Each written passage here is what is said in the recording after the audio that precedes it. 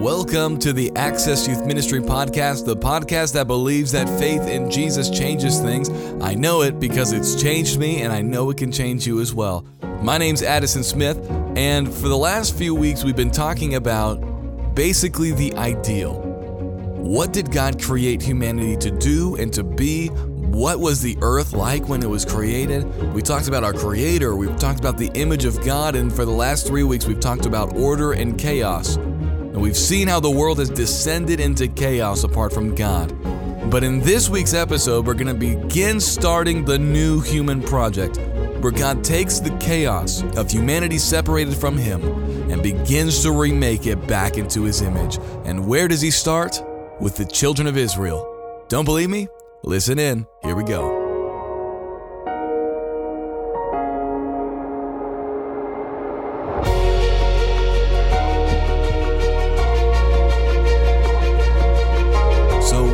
Covered quite a lot of things. Now today I am by myself.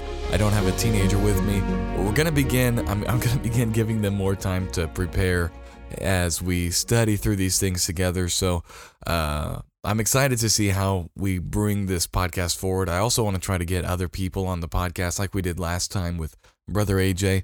And so you don't just have to hear my ideas and my thoughts, but you'll hear a couple different viewpoints and bouncing back and forth off each other. But today I just kind of want to see where we're going and move forward from there. We've covered a lot. We've talked about, our Creator. We've talked about the image of God. We talked about the garden temple. And most recently, we've talked about order and chaos. And they've been phenomenal topics. And it's amazing. I didn't used to view the Bible this way, as this one cohesive story. But as you study it out, you'll begin to see there's this one constant thing that goes through the entire Bible. It's one big story with multiple themes that begin in Genesis and are wrapped up in Revelation, and it just goes all the way through with Jesus being the climax. If you've studied literature, you'll know the plot structure. If you haven't studied literature, I challenge you to look it up online, and you'll find that the plot structure, it kind of starts off with the little exposition, the little beginning. There's a narrative hook, and then you'll see it start to take a sharp uptick, starts going up, and that's called the rising action, and everything is building. Everything's going forward. So at the narrative hook, before it starts the rising action, there's some conflict that's introduced. So we have the exposition, which is the normal. That's the ideal, right? And we've talked about the ideal with the image of God and the Garden of Eden. We've talked about our purpose. We've talked about how God ordered everything and our relationship with God. But then what happens is there's that sharp turn where there's a narrative hook where chaos is introduced, where a problem is introduced, and this problem has to be solved. And that whole rising action as it's moving upwards is all of these different conflicts and things trying to be resolved. And so that's where you get your action from, is from the chaos and from the conflict trying to be resolved. I mean, none of us want to go read a book where there's no conflict. It's as boring as watching grass grow. There has to be good conflict with good characters, and the conflict is what gives rise to the story. And so as you're rising up this action, you'll finally hit the tipping point, which is called the climax, where finally it is, at least there's a point in the story where the fatal blow has been dealt, and now we know that the characters are going to win. That's the climax. Although everything might not be tied up yet, we know who is the winner. And in the Bible, that's Christ. That's the climax. When He dies on the cross, that's the climax. Now, not everything is put back the way it's supposed to be. We still have sin in the world. We still aren't perfectly the images of God. We still don't have this Garden of Eden where God dwells with man yet. But we know who's won because of the climax. And then after the climax, it begins to descend. That's called the falling action, where it's beginning to wrap up all the details, showing how the climax basically affects the fallen world. And then you end with the resolution, where it's a new normal, where things are back to the way they're supposed to be, but a little bit different, but oftentimes better than they were at the beginning, because of the conflict. And the Bible is laid out in the exact same way. And we've really talked about the exposition, we've talked about the beginning, the normal, the ideal. And we began talking a little bit about the narrative hook where the conflict is introduced at the fall and how that fall tended toward chaos. And as you study those few chapters from the fall all the way till we begin to see Abraham called out in chapter 12, you'll see that all of the good things that were begun in the first few chapters of Genesis are beginning to become unraveled, okay? And you'll see the image of God. Our purpose was to rule and to reign like God would. We were supposed to be kind of his lower management. We were supposed to have his moral standard in our leadership. We were literally supposed to reflect him to everybody around us. When they looked at us, they should be able to see what God is like. That's the image of God. You're imaging God to people around you. But you'll see as we travel through Genesis after the fall, we see the exact opposite. We begin to see the image of God unravel. Yes, we are still images of God, but you see the major defects and the flaws in our image, the brokenness of our image. When you see Lamech murdering and Cain murdering, and you see these civilizations that just thrive on violence to the point where God needs to send a flood to wipe out just this disgusting race that's no longer good and just and moral. They're just always focused on violence and on wickedness and on hurting other people. And so God said, this is not what I created you to be. But he saw a man, Noah, and he saved all of humanity through this one family. But then we see again, because of our broken nature, we just tend downward, and we see Noah mess up, and we continue on till we get to the Tower of Babel, where everybody's just saying, we're going to redefine good and evil our own way, just a new tree of the knowledge of good and evil. We're going to take this matter into our own hands. We will march right up into the throne room ourselves. We're going to build a tower that will reach right up there, and we will be the rulers of this world. And God scatters them from the face of the earth. He sends them into exile, just like in the Garden of Eden. When they tried to seize power for themselves, they were scattered, they were exiled. And when these men and women who were building the tower tries to seize power from themselves, they were exiled. And we see this image of God going down. We see the image of the temple, God dwelling with man, going downhill. It seems like the further we go in the Genesis story, the further we get from God. The worse the story begins and the more distant the Creator feels. It's not the temple, That's what God created it to be, was like the temple. But it's not like that as you continue in Genesis. We see it becoming unraveled. And it's a sad story. It seems like there's no hope. We're no longer what we were created to be. We're no longer imaging God. We're no longer in his presence like the temple. And we also see what we were talking about with Brother AJ last time. We see this ordered world descend into chaos. Just into chaos. All the lines that were drawn are seemingly being erased or moved. And we're seeing this well-ordered world descend into chaos. And so the question of the Bible now, as we get into chapter 12 of Genesis, is how's God going to deal with this? He already told them he's not going to send a flood to wipe everyone out again. That's not the way he's going to deal with it. But he has to deal with this. He's not just going to let the world destroy itself. He's going to do something. But what is he going to do? The Bible doesn't end in Genesis chapter 11. What is God going to do? How is he going to deal with all of this decay, with all of this chaos and destruction, where everything that he created is going towards the opposite of what he created it to be? How will he deal with this? And we see that the way he deals with this is this one word: faith. Yeah, now it sounds crazy. You say, I don't quite follow. Don't worry, just keep on holding on. But if you look back in the Garden of Eden, the reason humanity was broken was because they chose to take their faith off of God and his word. Okay, so remember, God's word is what ordered everything. And he gave humanity a choice whether or not to be ordered by his word, okay? That's what the tree represents. He says, you know what? This is my word. This is what will give you structure and filling in life. If you listen to what I say, I've given you all of these trees. I've filled the garden with everything you could ever want. But here's one tree, and this is the escape hatch. If you don't want to be ordered by my word, if you want to order your own life by your own thoughts and by your own deeds, take this. But you just realize you'll be separated from me the giver of your life. That means death. If you're separated from life, just like if a computer is unplugged from the power outlet, it can't choose to stay alive. It's lacking the life source. Same with us. When we're disconnected from God, we can't say, well, I want both. God is the source of life. And he says, guys, if you choose to go away from me, if you choose to rebel, you will be cutting yourself off. And so it's a question of faith. Will they believe God's word, or will they believe their own things and disbelieve God's word and choose to try to go their own route, which we learned in the last 3 episodes only leads to chaos.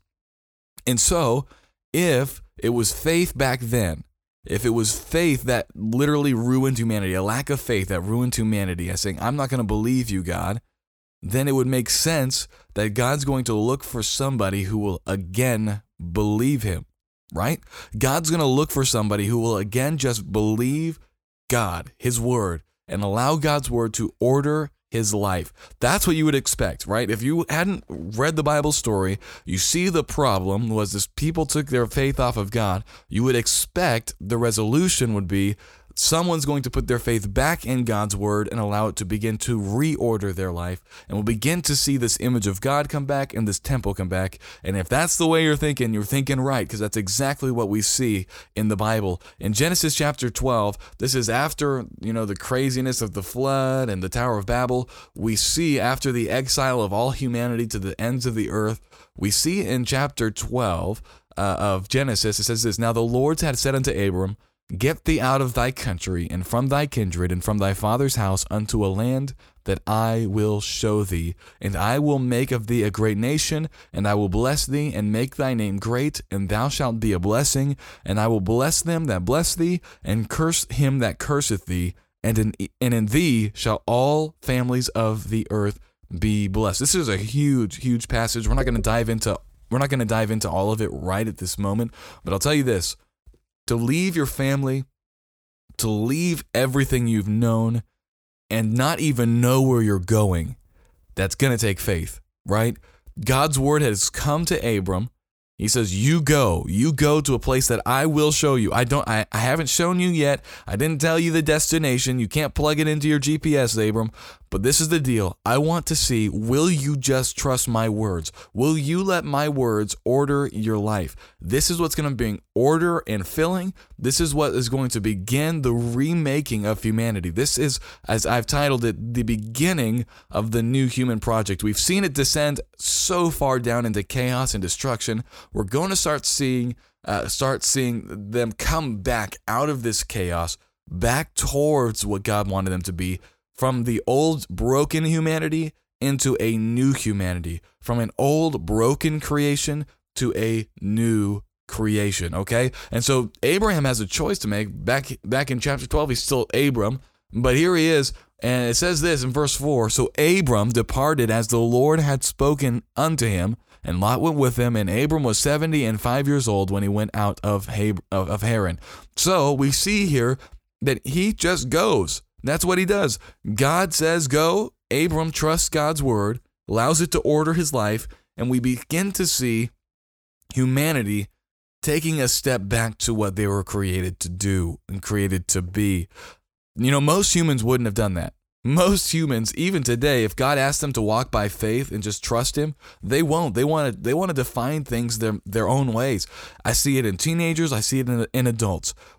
Human beings, we don't want to listen to God.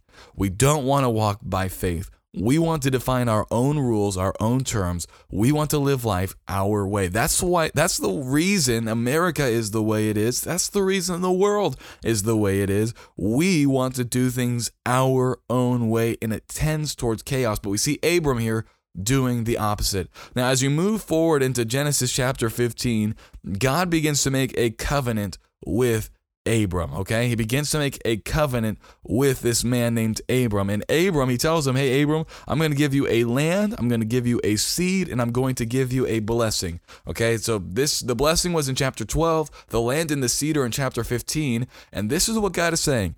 I'm going to do this for you. And the Bible says in chapter 15, verse number 8, it says this about Abram, and he believed in the Lord, and he counted it to him for righteousness. So I'm not making this up. It was faith that begins this new human project. God found somebody who was willing to exercise faith in his word, and this is where we get the initiation of the new human project, okay? And so maybe you're out there and you've thought, okay, what is this whole deal? Why did God choose Israel? What's this, like, why didn't he just jump right to Jesus dying on the cross for our sins? Well, there's a few reasons why God chose Israel, okay? Now, I'm not going to dive into all of them, and you can find out some on your own, do some own study, but I'm going to give you some of the reasons. First thing is God is narrowing the playing field, okay? You say, what do you mean by that? Before this moment, basically, any human alive could have been the snake crusher. Any human alive. And that's kind of confusing. It could be your brother, it could be anybody, any seed of the woman. You could think anyone could be this snake crusher to come. And so it's pretty hard to determine who in the world is going to be this snake crusher that God has promised. And you can get to the point where it's so hard to find one that you just think, no, there's not one coming. But what God does is he's beginning to narrow the playing field. He says, you know what? This snake crusher, I'm narrowing it down. It's going to come. The blessing that's going to bless the entire world, this renewing is going to come through you, Abram. It's going to come through your seed. Okay, so now it's not just going to be anybody. It's not going to be a Hittite. It's not going to be an African-American, like I'm half African-American, I guess you say. I'm half black. It's not going to be a white person. It's going to come through your family, Abram. It's going to come from your seed. That's where all of the earth is going to be blessed, is through you. So God, just like the rings on a target, is beginning to narrow it in towards the bullseye, okay? That's one of the reasons. He chooses Israel to begin to bring his chosen one, his snake crusher, his snake bruiser, okay? And you say, okay, well, how would we know that it was Israel? God wants to make it very clear. He wants us all of the nations to realize that if God's going to send somebody, it's going to come through this nation. And he does it because these people actually begin to image God again. If you were reading this, you would expect to see these people who walk by faith would return to the ideal. And that's what we actually do see in the children of Israel. We see them begin to image God again. We'll talk about this more in the future. Maybe that will be our next episode, Israel as the image of God. But as you study it, that was their purpose. Their purpose was to be a light to the nations. Their purpose was so that the world could look out there and see Israel and know what God is like, and God would begin to really impact all of the surrounding communities. And if you talk to Jews today, they still believe that's their purpose, is to be a people like God, and that influences everybody around them. No wonder Hitler wanted to stomp them out. No wonder people want to take down the Jews, because it's a constant reminder of who God is and what we were all created to be like, is this image, this representation of who God is. The temple, okay? We saw the ideal in Eden with God dwelling with man. If you were reading this story and you see that this walk by faith is a walk back towards the ideal, what you should expect to see is some kind of meeting with God like there was in the Garden of Eden. And that is exactly what you'll begin to see, is God is now beginning to meet with man again. First here with Abram, or soon to be Abraham, you see here in this story, God is actually beginning to come back towards man. We saw him get very distant during the descent of humanity, during the crazy chaos of humanity. But we're beginning to see, as Abram walks by faith, God draws near to him. And it's going to climax in the tabernacle and the temple, which is we'll talk about in the future. So we're going to see that this walk by faith is a walk back towards the ideal. But also, we talked about order and chaos. You would expect to see in these people, in this people group, Israel, these people who come from Abram, you would expect to see them go from the chaos of the world, this murdering, violent world, to a civilization that is well ordered. And that is exactly what you see. You see, it's amazing what God did with this people of Israel. Not only is he narrowing the playing field so we can know who the Messiah is going to be, but he's also kind of starting the new human project with this nation, with this family. And he's saying, hey, watch them. And if they obey my words, you'll see things get better. They go from chaos to order. Now, I'm not the only one who said this. It's pretty crazy. There's our second president, John Adams. He says this: I will insist that the Hebrews have contributed more to civilized men than any other nation.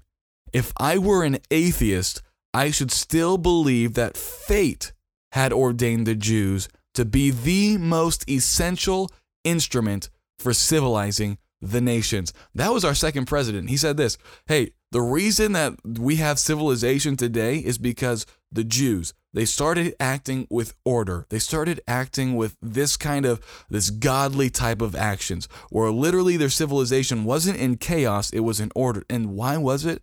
They walked by faith in the words of God, and they were returning back to the ideal. King Louis XIV of France, he asked Blaise Pascal, who was the founder of the probability theory. He knew a thing or two about probability. He said to, King Louis said to him, "Give me proof of God's existence." And Pascal said this: "The Jews, Your Majesty, the Jews." Isn't that crazy? It is against all odds that there would be this people group that would survive basically almost extinction as they were dispersed by the Assyrians all across the continent. Yet they're still here, and they're still imaging God, and they're still one of the most ordered people around.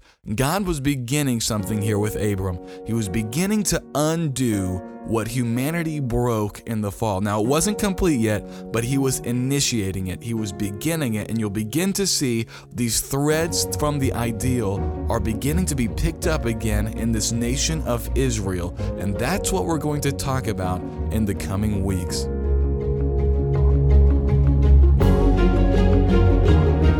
Thank you so much for listening. I hope this was a help to you. I know I didn't have anybody else on the podcast with me, but I hope that you were able to follow along without some of the bouncing back and forth. But there's one thing I want to help you with. Maybe you were listening and it didn't make sense to you why it was all about faith. I'm going to upload a sermon about why faith always produces obedience, and it's going to highlight that decision that Eve made in the garden. So if you still have questions about that, this was one of the most transformational truths that I learned, and it can transform your life as well about how important faith is in becoming like Christ. Well, that's it for today. I hope that this was a help to keep going, keep growing, and we'll see you next week.